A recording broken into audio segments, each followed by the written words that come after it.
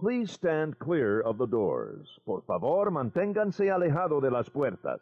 Hey guys, we're on the monorail heading to Magic Kingdom. Alex, if you don't mind, we gotta hit the gift shop as soon as we get to Magic Kingdom. There's this book that I've been dying to buy. I've had my eyes on it for the longest. Not with my wife today, so I'm gonna buy it. I'm gonna be your wife today and tell you, no, you cannot buy that. You need to stop buying all this nonsense. Alex, it's not nonsense. It's an investment.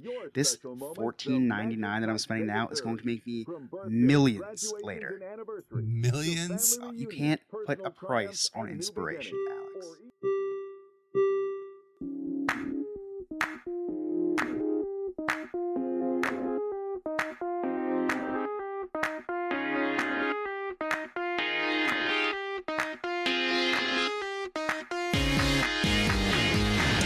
Welcome to episode 208 of the Diz His podcast. I'm one of your hosts, Chris. And I'm Alex. Today will be the first of 3 episodes of Villains. This is the first of our Villains installment series. We'll be doing these monthly. So whenever you're hearing this, a month from now, we will be doing our next villain. And then after that, our next villain. Then we're going to have a whole new topic for the next quarter. So I'm really excited to dig into this. Today we will be giving the his on Maleficent.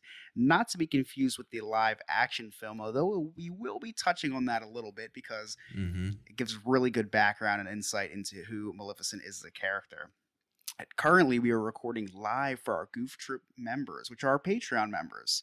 You can find our Patreon by visiting our link tree, which is posted on all of our social media and every single episode description. You click that link, you can join our Patreon, and for just $2 a month, you can be a part of the Goof Troop. Follow us on social media at DizHizPod. You can find us at DizHizPod on Twitter, Instagram, everywhere. Like our stuff, turn on notifications for our posts. We keep you updated with what's going on in the world of DizHiz. When you join our Patreon, we do monthly giveaways. And like I said, you can find that link on our link tree. One of the new things we're going to be doing is a DizHiz blog. And if you want to be a part of the DizHiz blog, you can be a contributor. As long as you're a Patreon member, does not matter what tier you are. Anywhere from the minimum all the way to the top, you can be a contributor to our DizHiz blog. It is right now in the works, and I'm very excited to roll this out and get this started. So please keep an eye out for that. In the coming weeks, we will be posting that on our social media. I'm really excited to get that started. We're going to have opinions, reviews, all by our Patreon members and also hosts of the show. If you want some awesome merchandise, you can visit us at tpublic.com, which is, again, just go to our link tree, hit the merchandise button. We made it very easy. You can also reach out to us via email at dizhizpod@gmail.com. That's dizhizpod@gmail.com. You can send us any information you like. You can talk about how, like, maybe there's some new things you like, old things you like about the episodes to come back. Maybe some new things you like us to continue doing. Future ideas for episodes, memories we can share on the episodes themselves, and all the goodness you want to share. Go ahead and send that to us. Also, if you haven't already, go over and on your reviews, review the podcast. Give us a 5-star review, please. You can do it on an Apple, Spotify, Google, any podcast platform has reviews. And just, give us a 5-star. It'd be really helpful to expand our demographic and get out to more people seeing the episodes on their podcast platforms. Yeah, absolutely. Sorry this was a long intro, guys, but we have a lot of new stuff coming. We have a lot of new exciting stuff. We're freshening up the podcast. We're changing our image a little bit. We're giving you more history. We're giving you more content. And just really excited to roll all this out. So if you didn't hear what we said the first time, just hit that rewind button like 5 times. Every time you rewind, it's 15 seconds. Hit like 5 times, you can hear us all over again. But if you want to get into the episode, here's some of the history on Maleficent. So who is Maleficent? Well, if you don't know, she's that big dragon that just caught on fire over in Disneyland. Maleficent is an iconic character from Disney's 1959 animated movie Sleeping Beauty. Since then, Maleficent has become a fan favorite, easily known for being the most evil villain in all of Disney. She became so popular that in 2014 she had her own movie, Maleficent, released to tell more about her backstory. Now, Alex, I know we're going to get into this a little bit more later, but have you seen the live action Maleficent? I've seen bits and pieces. I don't know if I've seen it from beginning to end. So I watched it for the first time, I think last year, and it was really good. Like, I was really impressed. Really? Yeah, I really like it. You like the whole story and how they changed the backstory a little bit? Yeah, didn't mind that at all. I thought it was tastefully done. and I thought it was. I mean, fairy tales are to each their own. Everybody is giving their own. Disney knows that. Yeah, exactly. Everybody gives their own renditions of things. And it was kind of nice seeing Disney switch things up for once after all these cash grabs they've been doing with just putting the same old out, just reproducing the same old movie. So it was nice seeing a little bit of changes. Angelina Jolie was awesome as Maleficent. Spoiler alert, we didn't get the dragon in Maleficent, which is a little disappointing. Did you see the second one yet? No, and maybe we get the dragon, and that's why you're saying, have you seen the second one yet? No, I haven't seen the second one yet, so I have no idea. Oh, okay. No, haven't seen the second one yet. Excited to. I think I only watched the first one because that was the only one that was available on Disney Plus at the time. I think that somebody else had the streaming rights for the second one, and that's probably what held me back. Yeah, I really enjoyed it though. I really enjoyed the movie. I hope to see more villain backstories, which I think we're getting. We were talking about Scar the other day, so. Yes, we were talking about Scar. I think he's going to be in the. I guess he's going to be a Mufasa movie, and Scar we'll see more about Scar's backstory in it. Yeah, I'll tell you what. I'd rather see backstories of characters than all these reboots. I was really upset when they canceled the Gaston and LeFou series. Oh my gosh, I was looking forward to that. Yeah, and like that. It's give us a fresh backstory. Give us something that we haven't seen before. And that's what we got in Maleficent. That's why I really liked it. But anyway, enough about live action blunders and opposites of blunders.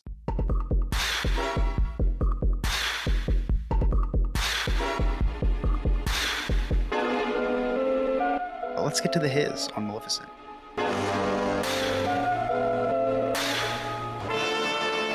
Listen well, all of you.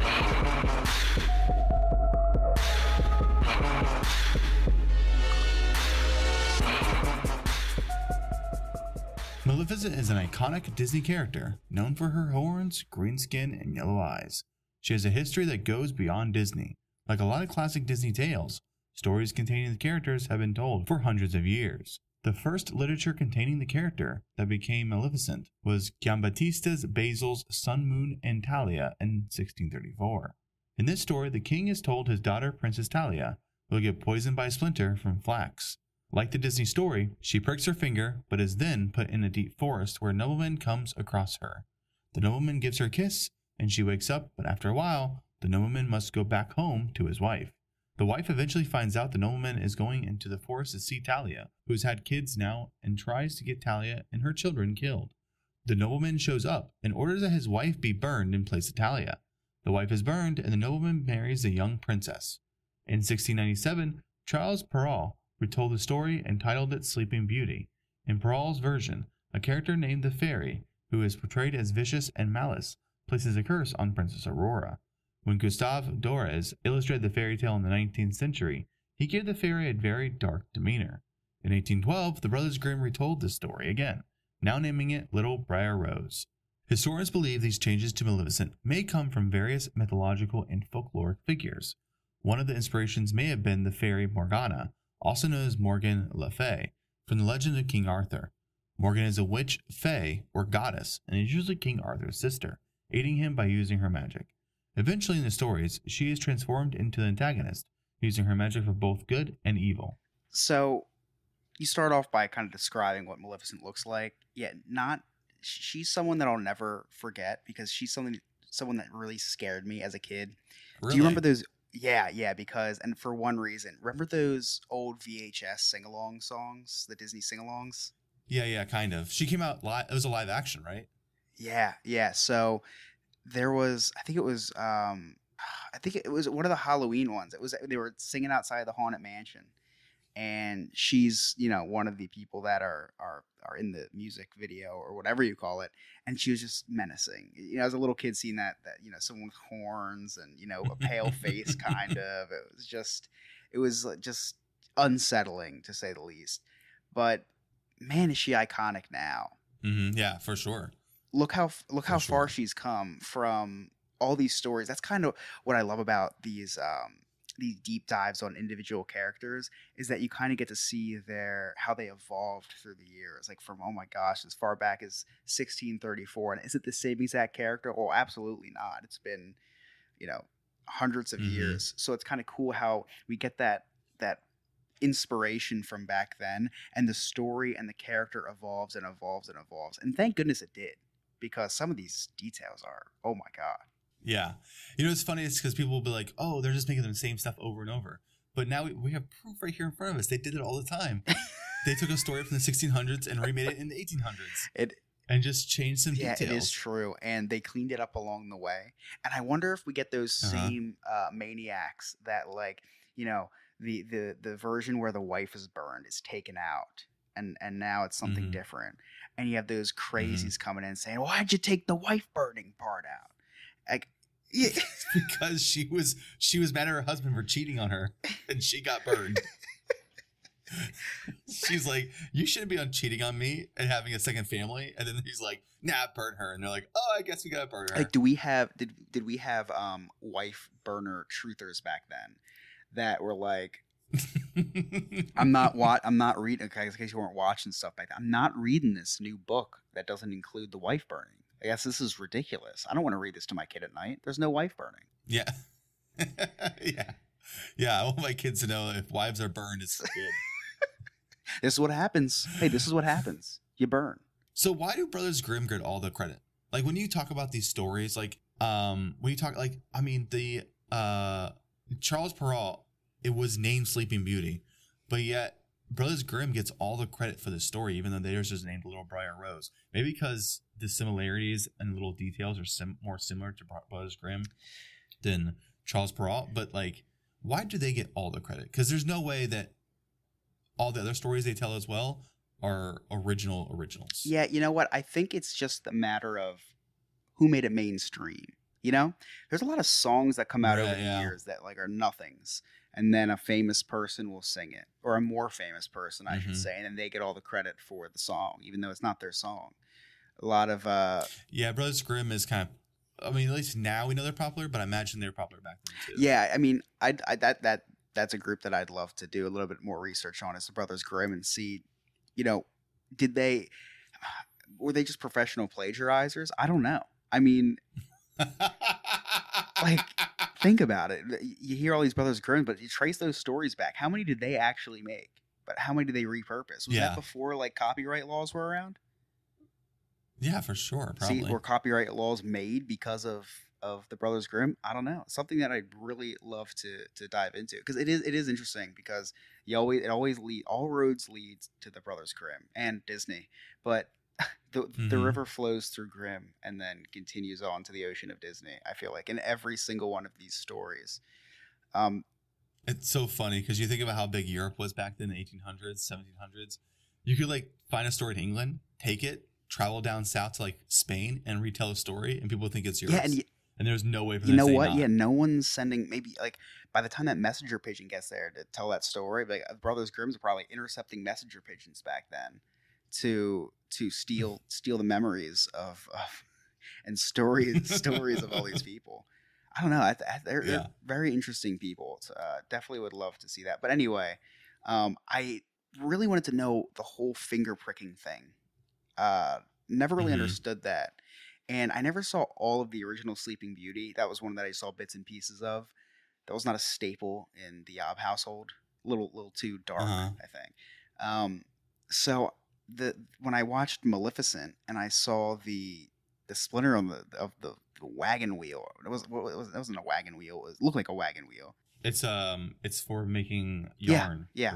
For making so stuff. You prick your finger and then you go into a coma.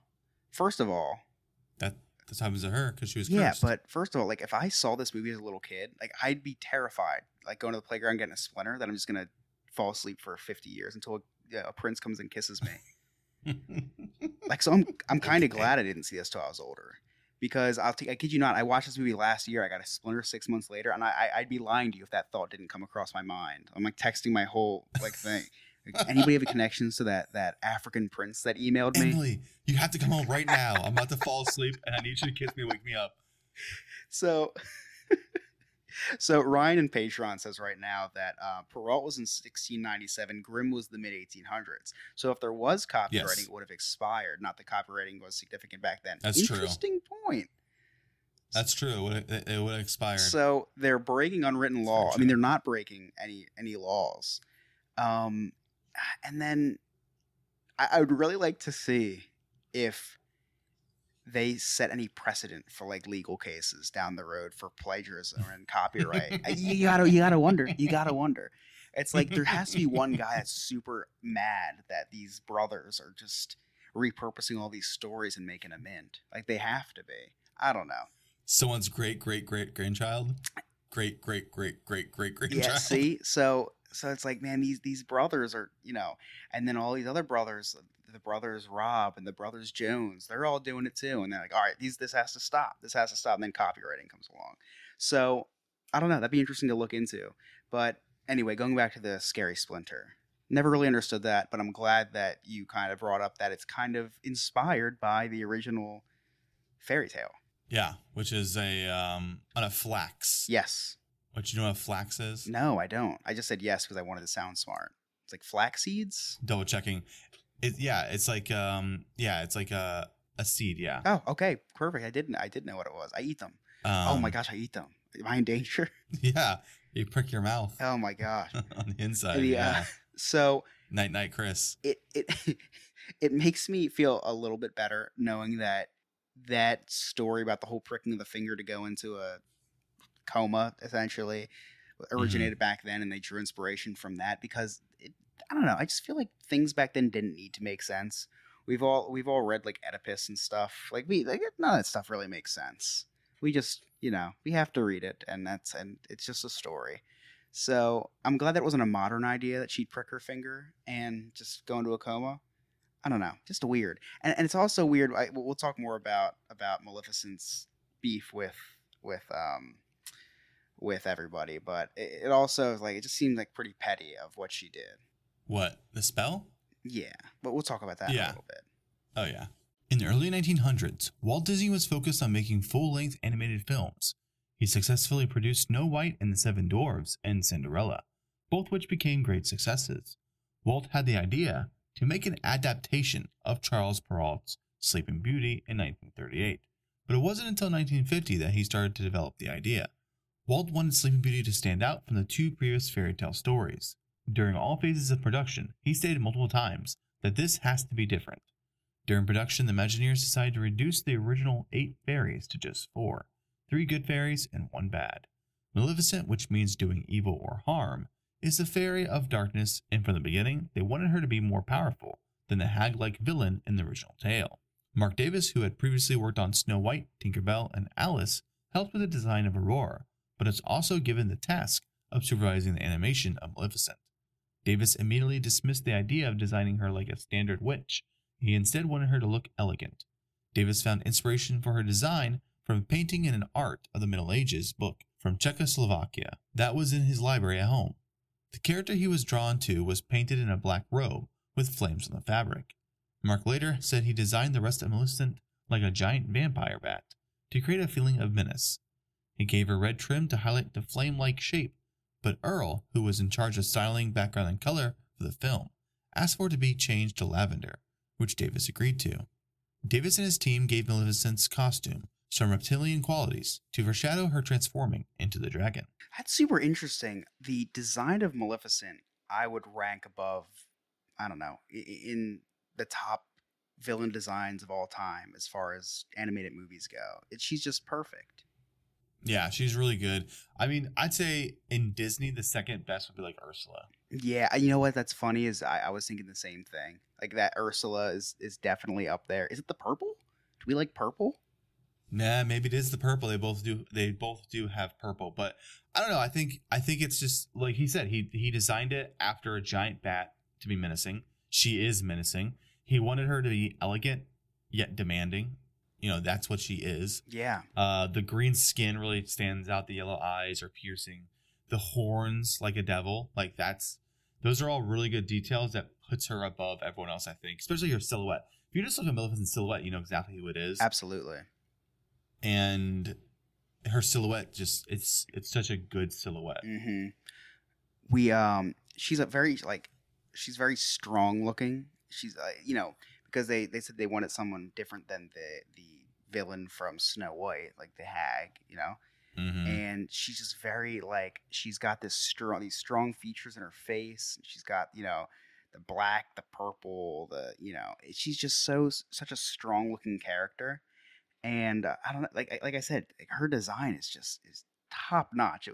I like to see the history behind that. It's neat. I like that the reptilian features to foreshadow her transform into the dragon. That's cool. I was actually reading they designed the dragon kind of after a rattlesnake, and now like if you look at the movements and stuff of the dragon, you can kind of like see the snake like movements and if you look at the stomach and the neck of the dragon, you can kind of see where they drew inspiration from a snake.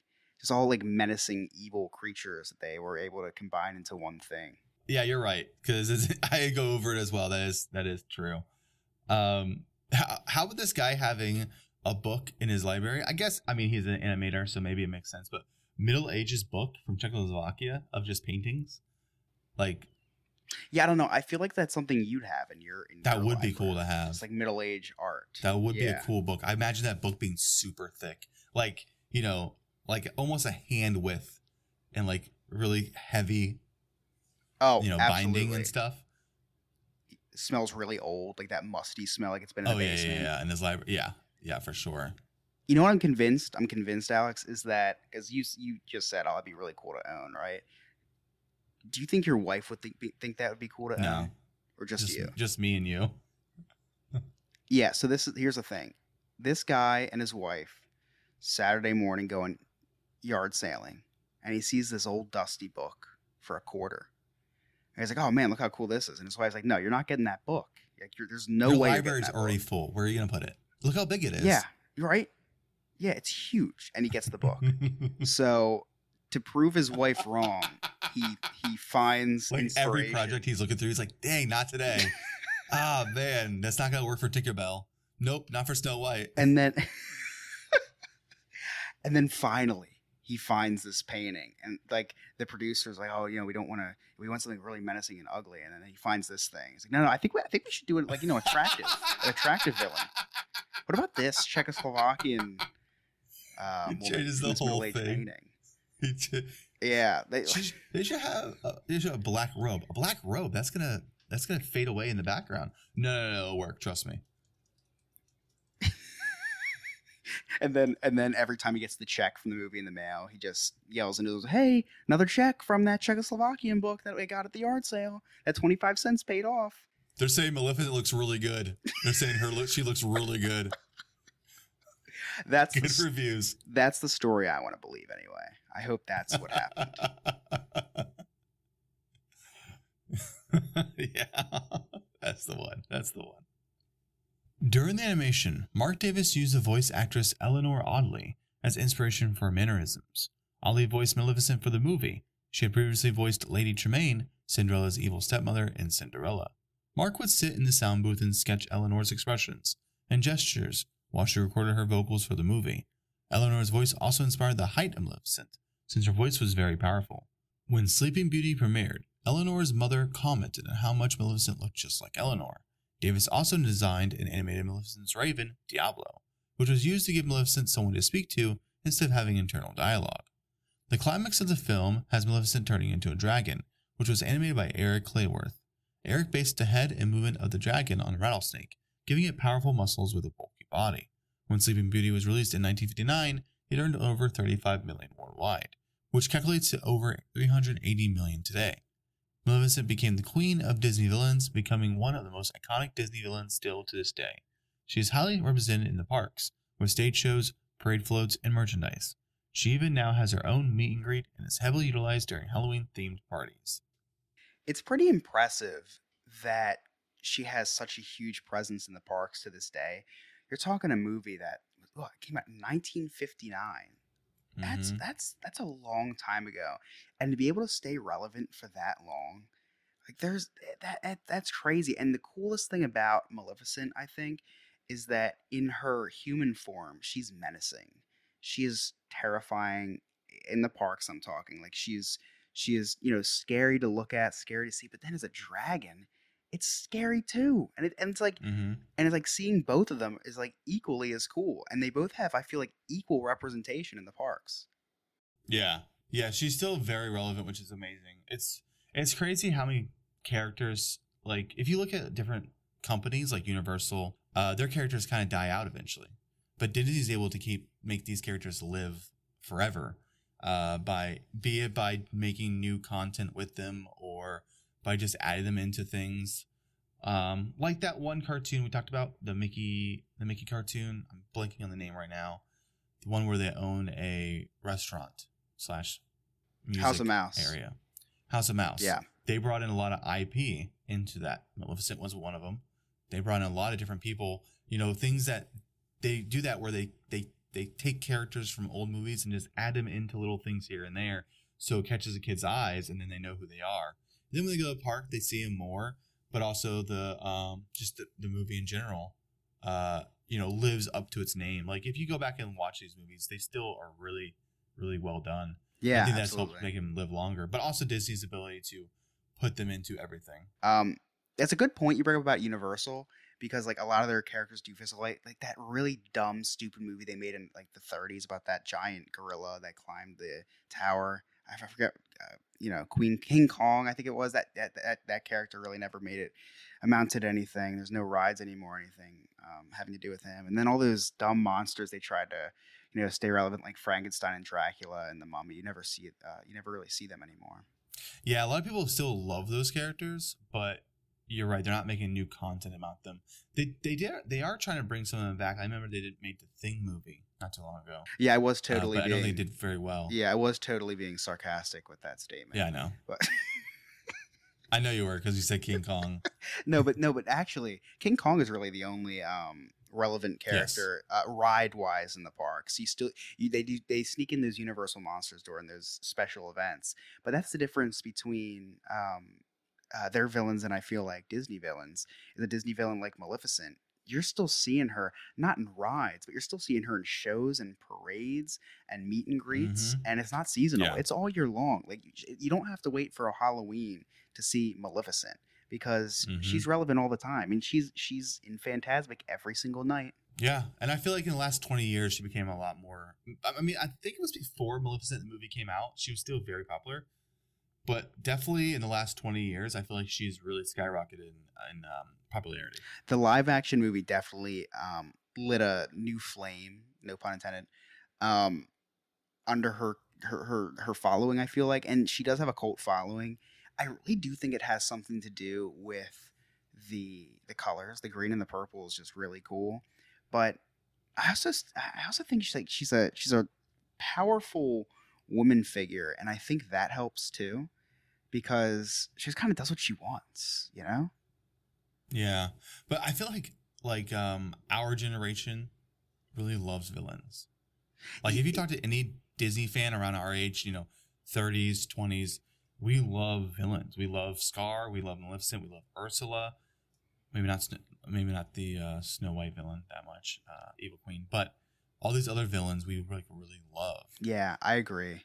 There's that game Villainous that you've played before. I've played with my wife a lot. Yeah, and there's something interesting about like the lore behind these villains, and that's why I like going into the backstories of these villains, because you get to see their point of view, and you get to see their origin stories, which is very, very cool in my opinion. So if they did an origin story, what would you want next? Like I know they're going to touch on Scar, but not really. It's not really his movie. But if they did do a live action movie on a villain, what would be the next one you'd want? Oh man, I'd like to see, and this is going into Star Wars, but I'd like to see like a Captain Phasma origin story, because who is she? I like characters that play, or even Supreme Leader Snoke. I know they kind of went into his little backstory with the clones and everything, but I like mystery is cool to an extent. But when you have a character like Captain Phasma who is in a lot of the movies, like where is she from? I read a rumor online that her armor, that like platinum looking armor, was salvaged from one of those like Naboo cruisers that Padme used to ride in. like the hull of one of those. So like, is that true? I would like to see something like that. I don't know. I'd like to see, and again, Captain Phasma villain. I'd like to see another villain origin story. I think they're a lot cooler. I mean, we've seen spin-offs of heroes. Han Solo, we've seen that. That was okay. That was cool. But yeah, I'd like to see some more villain origin stories. Give me a Darth Maul origin story. Oh man, Darth Maul. I think they touched base on Darth Maul and his origin in somewhere, because I think it's just an episode of the Clone Wars. Yeah. Yeah. They touched about him and his brother, but yeah, I agree those would be fun. I think a true Ursula origin story would be good.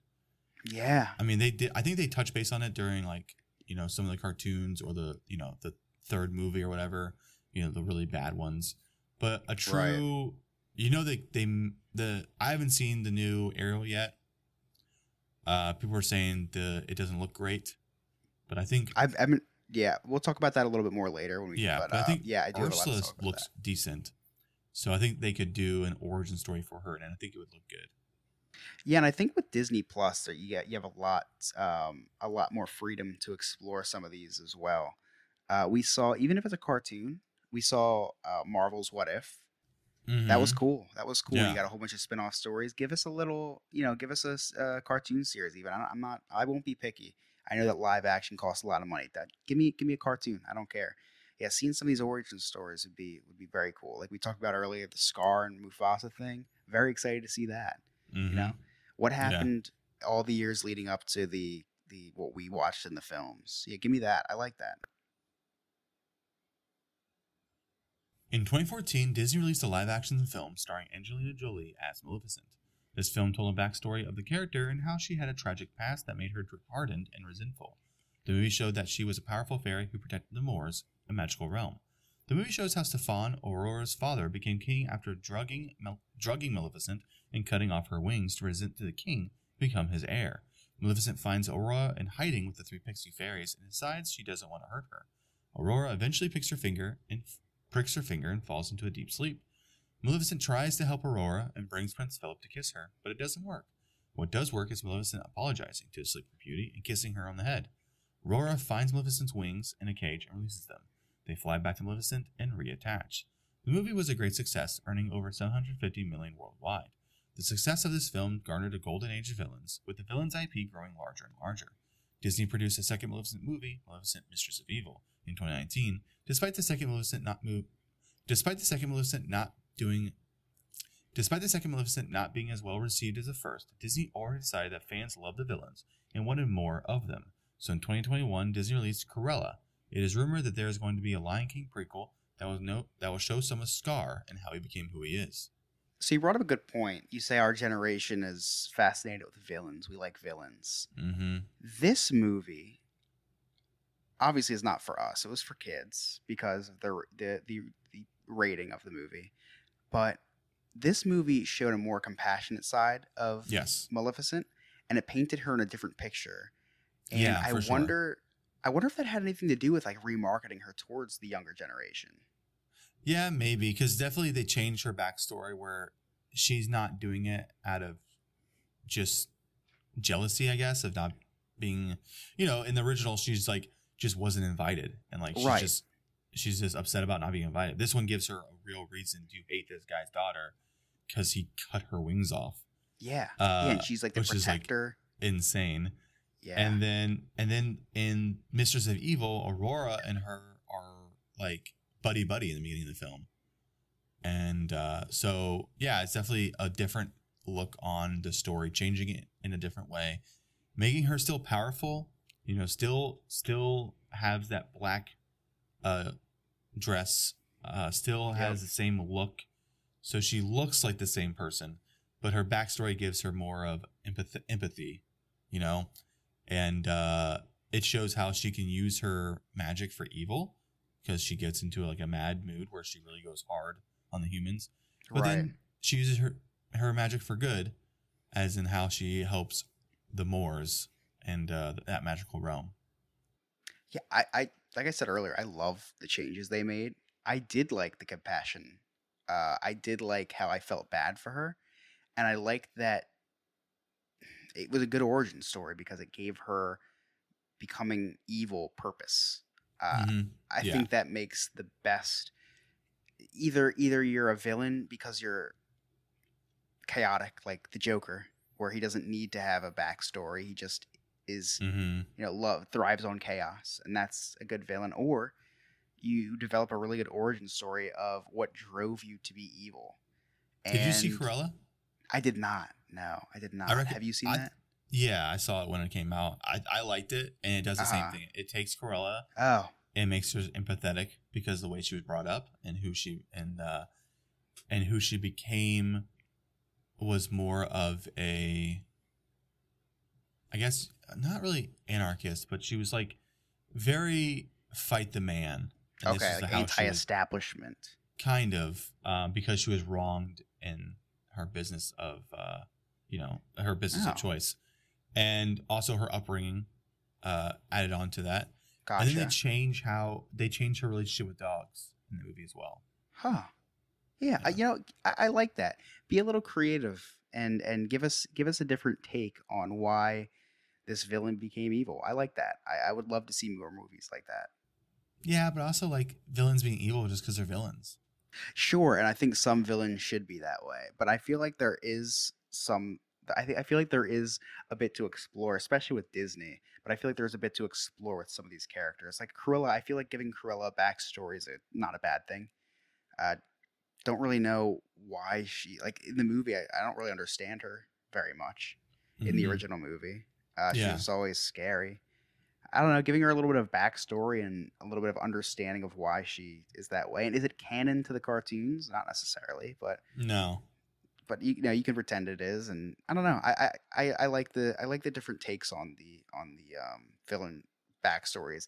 I like that it reminds me of comic books when they'd start over Right. and the writer was given full creative control on the future or the past of whatever villain or hero. And while Mhm. they stuck with their core values, like an individual character like Iron Man, he's still going to be a billionaire. He's still going to be cocky or arrogant, but maybe he changes his ways, or maybe they show why he became that way. And I don't know, it's cool because you get to start over, but with the core principles of that character. And if they keep doing that, I'll keep supporting them. Let's be honest, I'm going to keep supporting them anyway. I will still be watching all these movies, but I would be happy to support them if they keep doing that. Yeah, for sure. And I definitely can't wait to see more of these type films. And I don't think they'll make a third Maleficent movie, but I hope they keep making Maleficent content. Sure. I don't for think sure. they'll ever stop. There's too much money in it, man. Oh yeah, for sure. Now, what are you more of a fan of, the remakes or the spin-offs? I guess you'd call them. What do you mean by spin-offs and remakes? What do you Okay, so what a do you mean? remake, which is a total remake of the movie. So we had Jungle Book and we had Jungle Book. We had Lion King. We had Okay. Lion King. I got you now. Yeah. Yeah. I really like the new Jungle Book. Yes, that was a bad example because I liked the new Jungle Book. No, I do like remakes when it comes to films that are 100 years old almost. Yeah. Right. I mean, like, yeah, let's use today's, Technology. computer, Right. technology to make it look better. But then also you can have big mistakes like Lion King. Yes. Was a big flop. Yeah. But I do like remakes, and then I also like the other type too. I like the different variations. So I think I like them both. I don't think I like one better than the other. Yeah, so I tend to agree with you with the remakes. I loved Jungle Book. I thought it was a really good fresh take. Mhm. I loved Aladdin even. Did not think Yeah, I was Aladdin. gonna I did not think I was gonna like that movie as much as I did. I didn't think I was gonna like the movie, and then I thought I was gonna hate the music because I know they changed some of the tones of the songs, and so I thought I was gonna hate it, but then now I don't hate it. Yeah, and I ended up loving it. I Mhm. loved Will Smith as the genie, and I like how he made it his own genie and not Robin Williams' Mhm. genie. It was just a fun movie. But then we have flops like Lion King, and Yeah. and I know you think think opposite of me, but I really didn't like Lady and the Tramp. I didn't like that one either. So I'd like to see more. I lean towards liking the spinoffs more because I don't know if I've watched a spinoff yet that I didn't like. I can't think of many other ones, but I really like the ideas of them, and I like what they did with Maleficent, and I love that. I think we could have done without the Lion King remake and just give us the Mufasa and Scar spinoff. There's a lot more story to tell for these characters. There's a lot of depth to these characters. Give us some spin-offs give us more spin-offs and less remakes. Like Moana, they're remaking Moana already. Give us a spin-off of how Maui ended up the way he did, or some of his, you know what I mean? How did he lose his hook and this and that? Show us a whole movie on that. We don't need a remake already. Yeah, that's a little too soon to do a live action remake. I understand the concept, like, hey, we can do it. Like we have the technology now to do it, but it's like, give it some time. Yeah. Let it roll around for a little bit. Make a cartoon animated series first or something. Yeah, exactly. Like, you don't have to go straight to a live action film. Nope. I agree, if you're going to do something, don't redo the story, but make something different. Like Maui's origin, that would be cool. That would be amazing. But I wouldn't do live action. I'd do animation. Sure. But even if you wanted to do a live action, I wouldn't be as mad as the remake. And it's never too soon to do a spinoff, but it's a little too soon to do the remake. And by a little too soon, it's like very much too soon. Like 20 years is too soon. I'd say the max would be like probably 40 years. Yeah. Maybe 30. Yeah. It's just, come on, man. Quick fire, quick facts. Let's go. Jimmy McDonald, sound effects artist, used audio of U.S. Army flamethrowers to get the fire breath sound from Maleficent in Sleeping Beauty. In April of this year, Disneyland's nighttime stage show Fantasmic was shut down due to the 45-foot-tall animatronic Maleficent dragon caught on fire. In 2018, a Maleficent steampunk dragon caught on fire during a daytime parade in the Magic Kingdom. In 2015, teen movie Descendants, the lead character, Mal, is Maleficent's daughter. In the film, Maleficent is the leader of her fellow villains and wants her daughter to help her rule the world. We hear Disney's think Maleficent is such an iconic and awesome character, even before the hit movie Maleficent, which gave fans an easier side of Maleficent to love. Fans already adored the true evil queen. Before we wrap up talking about Maleficent, we did talk about her presence in the parks, which she has a very heavy presence in the parks. She has a very heavy presence just in Disney IP in general. Video games, TV shows, TV show movies, like the House of Mouse special. She was one of the lead villains in it. She's I think it was in, the late 90s, I think it was. There was a video game where she was the final boss in a Mickey Mouse game. It's just like she's everywhere, and it's just cool to see. It's cool to see that this character has really lived the test, or what is that? Live the test of time. Yeah, when Zombies did they did a Christmas special during the pandemic where they went to this park and they kind of ran around at night and tried to do stuff. They used Maleficent as the evil person they were trying to stop.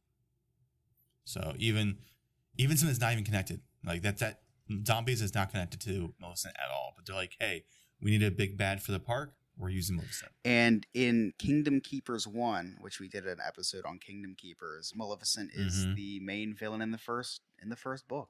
It's like she is everywhere, and rightfully so. She's menacing throughout the year. She's just timeless in how menacing and powerful and scary she is. Oh, hey, a package. It's from Joe. Wonder what it is. Sweet. 3 cheeky chicks. Mickey waffles. Wow, this smells delicious. Don't mind if I do.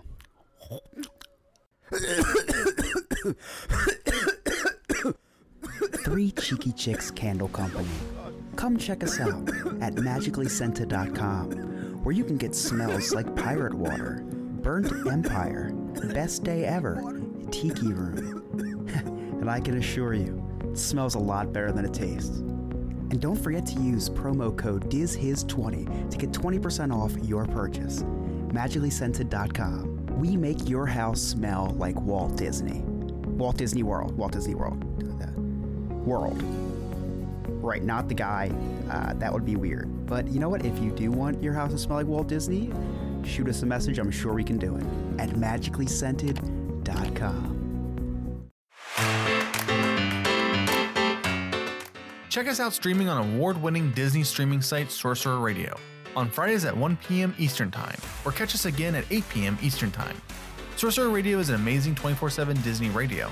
Just visit srsounds.com or download the Sorcerer Radio app. Hey guys, want to hear something cool? Do you want to be part of the Goof Troop? Our Goof Troop is the best, and a way to help support the show. You get access to our wonderful giveaways, Discord chat, and you can join for only $2 a month. In our Discord chat, you can interact with the hosts and some of our great members. There are Disney-themed games in our chat, streams from the park, we have a special Spotify playlist. Overall, we just have a lot of fun. You also get access to our live shows, which can sometimes be a little crazy. Once again, help support the show for as low as $2 a month and join the Goof Troop. Just go to dizhiz.com and on top, there's a link.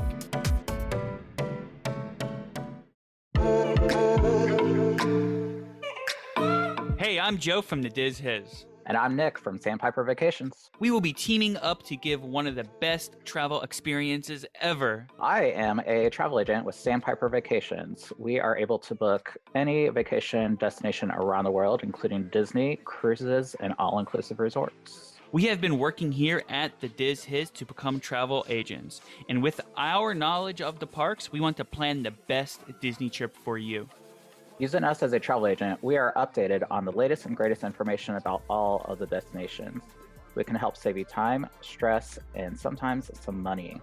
Using our services costs you absolutely nothing. It is completely free to you, and we are happy to assist you with giving you more value for your trip.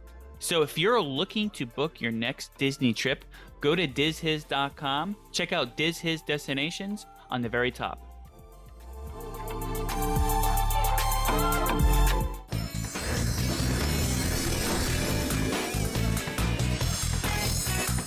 So, Alex, what did you do this week in Disney? Haven't done too much this week in Disney, but what I did do was I saw some information about Ariel. I don't know if you saw this, but they brought Ariel based to a meet and greet Ariel based on the live action film. Did you see this yet?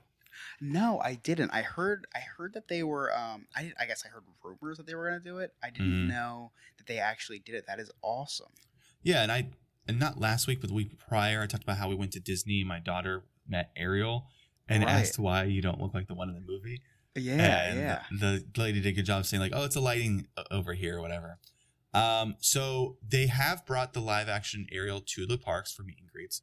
And they did something different to make sure that they also have the original Ariel as well. Oh. So what they did was at Disney World, the live action version of Ariel has meet and greets at Hollywood Studios. You can find her meet and greet near the theater at the end of Walt Disney Presents, where Monsters, Inc. meet and greets used to be. They used to have the Ariel ride, but they closed that down, so it's no longer there. So the only Ariel in Hollywood Studios is the live-action Ariel. And then, of course, if you want to meet the animated Ariel, or the original Ariel, I guess, whatever you want to call her, she's at Magic Kingdom. And then that's really cool. Yeah, and then in Disneyland, the new Ariel's location is by Eric's Castle Library, and the older Ariel will still be having meet and greets in the Royal Hall and Fantasy Fair. So again, they're breaking these up into different areas so that there's no confusion of which Ariel you're meeting, I guess. So you can go ahead and meet whatever one you like, or even meet both if you want to meet both, because they're going to be different stuff. I love that. I love how they're preserving the magic, how they're kind of keeping them in two different spots, and they're preserving just, both characters, both renditions of the same character, I should say, live action and the classic cartoon. I love that. That's really neat. And I found some interesting history on Ariel as well, or on, mermaids in general, because, there was that big issue with, why are they changing her to, Black or African American? Right. Like, why are they changing her? But actually, a black mermaid is actually historically factual. Really? During the transportation of slaves from Africa to North America, there was a common myth slaves would tell each other, and they would say that if someone fell overboard, they would turn into a mermaid. It also was said that people who were lost to the water could turn into water spirits. That's pretty interesting. So, wow, that's interesting. That's so take that racism, I guess. yeah, exactly. It's way more historically accurate. That's interesting. It's just, I heard a lot of controversy about this movie, obviously, like we all did. Unfortunate controversy because of stupid changes like that. Not enough controversy about how dumb, like, the live-action animals look. But yeah. I'll tell you what, I'm hearing pretty good things about this movie, and I'm really excited about it. Yeah, I am. I'm hearing everyone besides Dane that I've, which Dane's a truther. Very critical. Yeah, He's a Disney truther. Action. Yeah, he wants OG Disney. He wants to wake up and be in 1960. Yeah, really. Everybody that I know that watched this movie has enjoyed it. Nick from Sandpiper, he saw it, he liked it. Him and his husband, him and his husband and his daughter, they all went. They saw it, they all loved it. My cousin went with her mom and her daughter, they loved it. Everyone that I've talked to so far, and it's getting decent reviews on Rotten Tomatoes, and by decent, good reviews from audience members. The movie's longer than the original, so there's going to be some more storytelling, I guess. And there's this new song called Scuttlebutt, and Aquafina voices Scuttle. I kind of love it, Alex. I kind of love the song. Oh, really? You've heard it? It's kind of I heard 10 seconds of it in Dane's bashing of it on his video. And I didn't want to say this because I didn't want Dane to hear, but I kind of liked it a lot. Really? He hates Aquafina. I love Aquafina. I think she's pretty funny. I like Aquafina too. Yeah, I like her. And you know what was interesting? Stealing this from Dane. Dane said in his, listen, if you want to watch Dane's review on The Little Mermaid, you can visit him at Big Beautiful Diz on YouTube. He explained, and this is one of my dumb criticisms of the movie, is Scuttle does not look the same as the cartoon. Well, there's a reason for that. And in the original cartoon, Ariel goes to the surface all the time, right? In the movie, she visits the surface for the first time in the movie.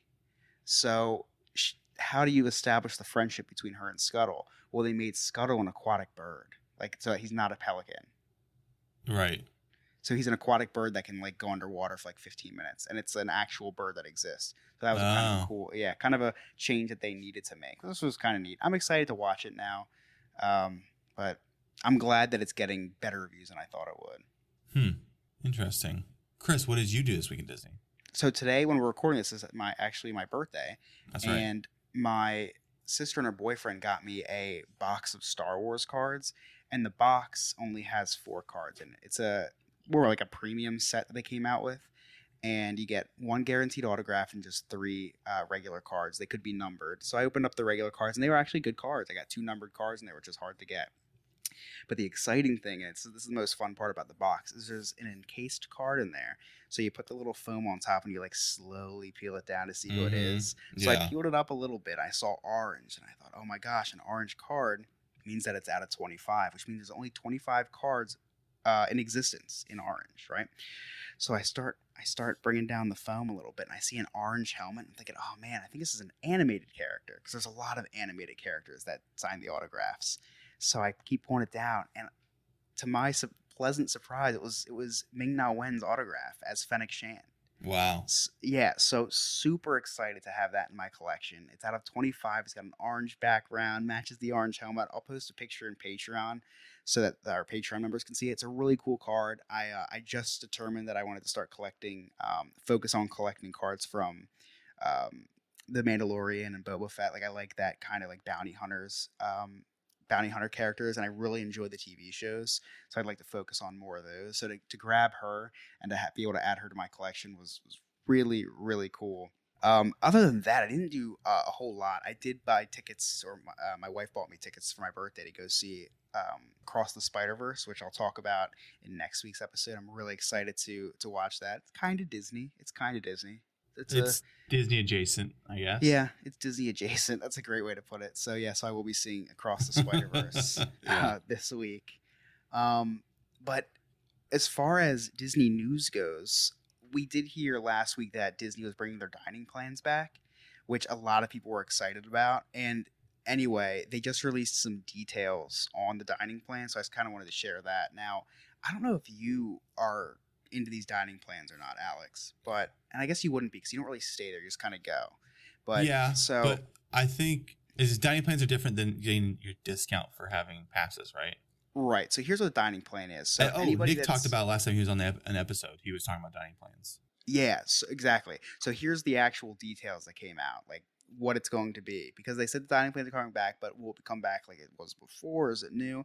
So everyone 3 and over receives the following. So you get 1 quick service meal per night of stay, 1 table service meal per night of stay, 1 snack or non-alcoholic beverage per night of stay, and then 1 resort refillable mug. So if you book a 4-night package with the Disney dining plan, then, and it's like 4 people, you get 4 table service meals per person, 4 quick service meals, 4 snacks, and then they can be redeemed anytime during your stay. So I would love to do the math and see if this is worth it. I don't know. I know that years ago when I would watch these videos on YouTube, they'd say, okay, if you have the dining plan, get your snack at this one because it's the most expensive one. You'll get your most bang for your buck, or this is like the biggest portion that you'll get. Dine here, don't dine there. So I'm kind of excited to see some of those videos come back out again to kind of research for when I go back down, so I can see if it'll be worth it for me. I do know that there are hacks to getting the best bang for your buck with this dining plan, because you could lose money with this. Yes, Nick was talking about that, and he said he might make a video on just telling people how the best way is to utilize this type of stuff. Yeah, like buffets. Would a buffet be included, or like what buffets would be best? They did release a list of all of the restaurants that will be participating, but it's like over 100 things long. I'm not going to read that. You can look that up yourself if you're interested. But those are just like the surface of the dining plans coming back. Because I know that a lot of our Patreon members were like really sad when the dining plan went away. So I'm happy for the sake of people who used it a lot that it's coming back. I'm glad that Disney's kind of returning to that normal that it was before the pandemic, because there's just a lot of changes that rub people the wrong way and that maybe prevented people from going more often. So hopefully the reintroduction of the dining plan and then keeping some of the same aspects of it helps people out financially. But we'll see. Yeah. Next week on Diz His, we're going to deep dive on Disney's Gay Days.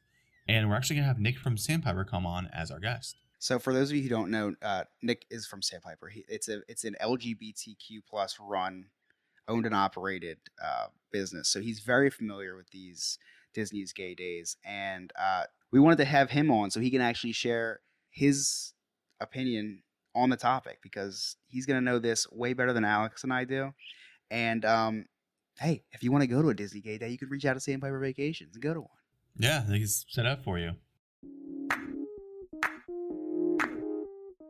That's the His on the character Maleficent. I'm Chris. And I'm Alex. Thank you for listening and have a magical week.